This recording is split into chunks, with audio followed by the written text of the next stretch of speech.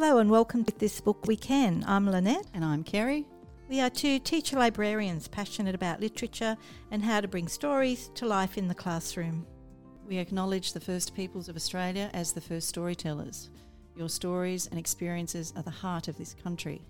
In particular, we acknowledge the Awabakal people, the traditional owners of the land on which we are recording today. For our first With This Book We Can, we'd like to introduce the 2022 CBCA Picture Book of the Year nomination, Stellarphant by James Foley. And if I read you the blurb on the back of the book, you'll get an idea of the story itself.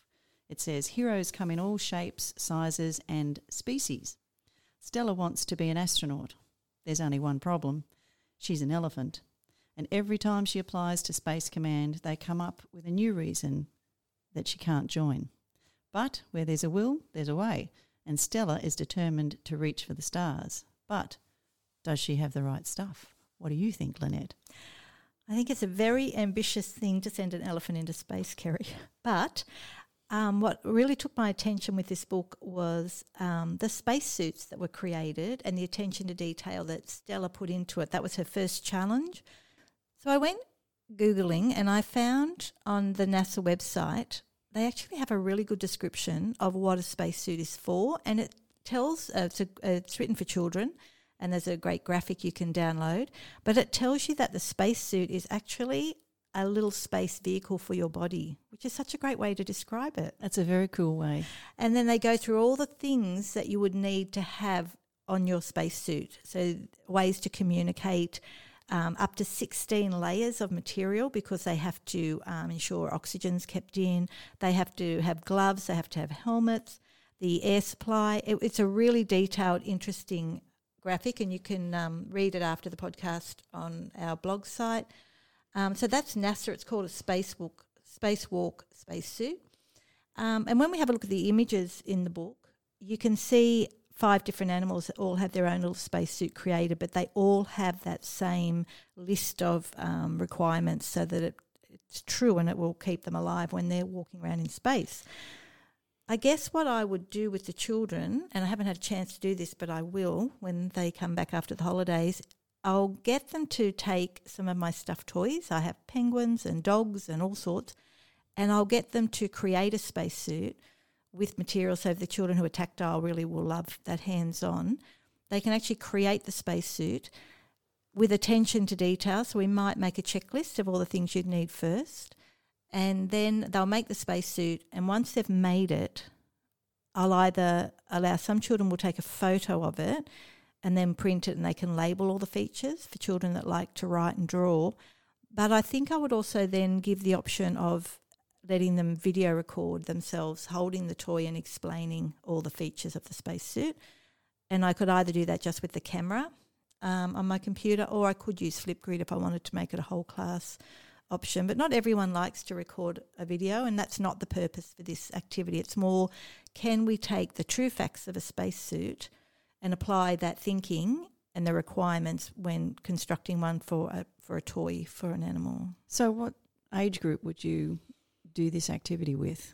Do you know, I'd probably do it with year 2. Year 1 could do it, but it'd be really interesting to see how the thinking developed and the specifics that a stage 3 child might apply to it. I wonder how detailed they would get. It would be interesting. Yeah, very interesting to see the differences in the different stages. If you actually did it with stage 1 and then did it with stage 3 to see how each different age group looked at it and what they put into it. And I think with stage 3, I'm using picture books far more often with them. We would then step into probably those other underlying concepts of how do I achieve something when I'm told no?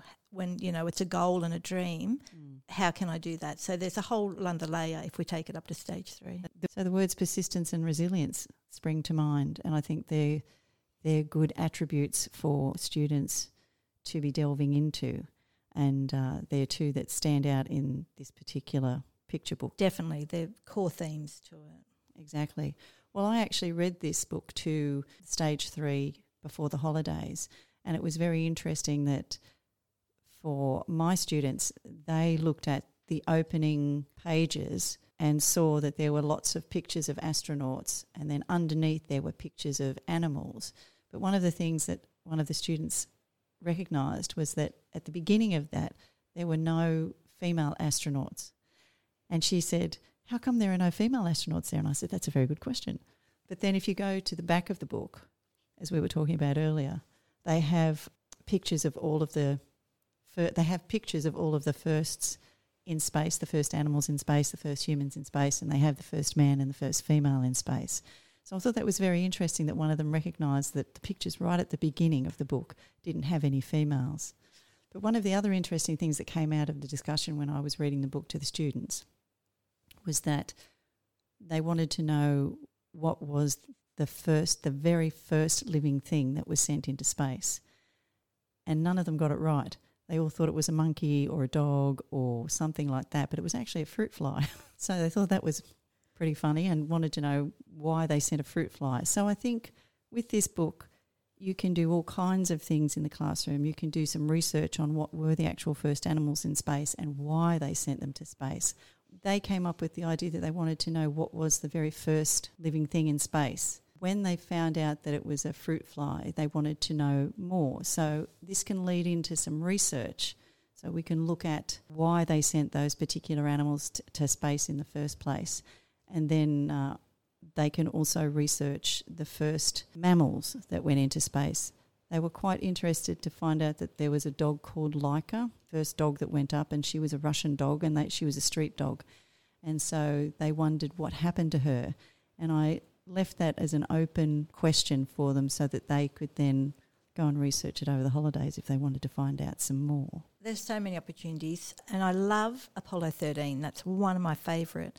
Yep. And when I look at that and I think about the challenges they had there, space travel always seems to come with a set of challenges. Absolutely. And what would be really interesting to delve into is how technology's changed to address some of those challenges, because when you go back and look at the film footage, it's just even the fact that their headsets are wired to the computers is hilarious. But data gathering, how they gather data and how we can bring data back so easily or quickly, not easily, from the space stations at the moment, and just how our world has opened up. And last year with simultaneous story time, or the year before when we had the astronaut reading the story, that stopped our class.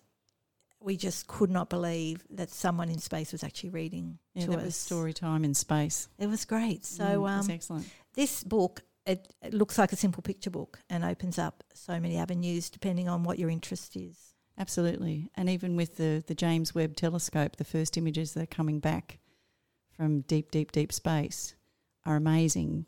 And so the technology has just improved out of sight over the last few years, from the first Apollo missions up until what they're doing now. I think also one of the other things that came out of the book was that as long as you follow your dream and you're persistent enough, you can make it happen, which is a really important message to pass on to our students. It's a great book. So if you'd like to know more about anything I've spoken about, you can go to mrsbarkerstearoom.com. I've uploaded some links to the spacesuit NASA website, a few other ideas. Kerry? Yes, if you want some more ideas on what life is like in space, you can go to my website, which is thebooktree.co, and you'll find there a few videos from Chris Hadfield, who was a Canadian astronaut that spent quite some time on the space station, and he has a lot of great videos about how to clean your teeth, how to go to the toilet, how to sleep in space, and also how to sing a song in space and have it broadcast back to Earth. Thanks for listening, and we look forward to bringing you another book soon on With This Book We Can.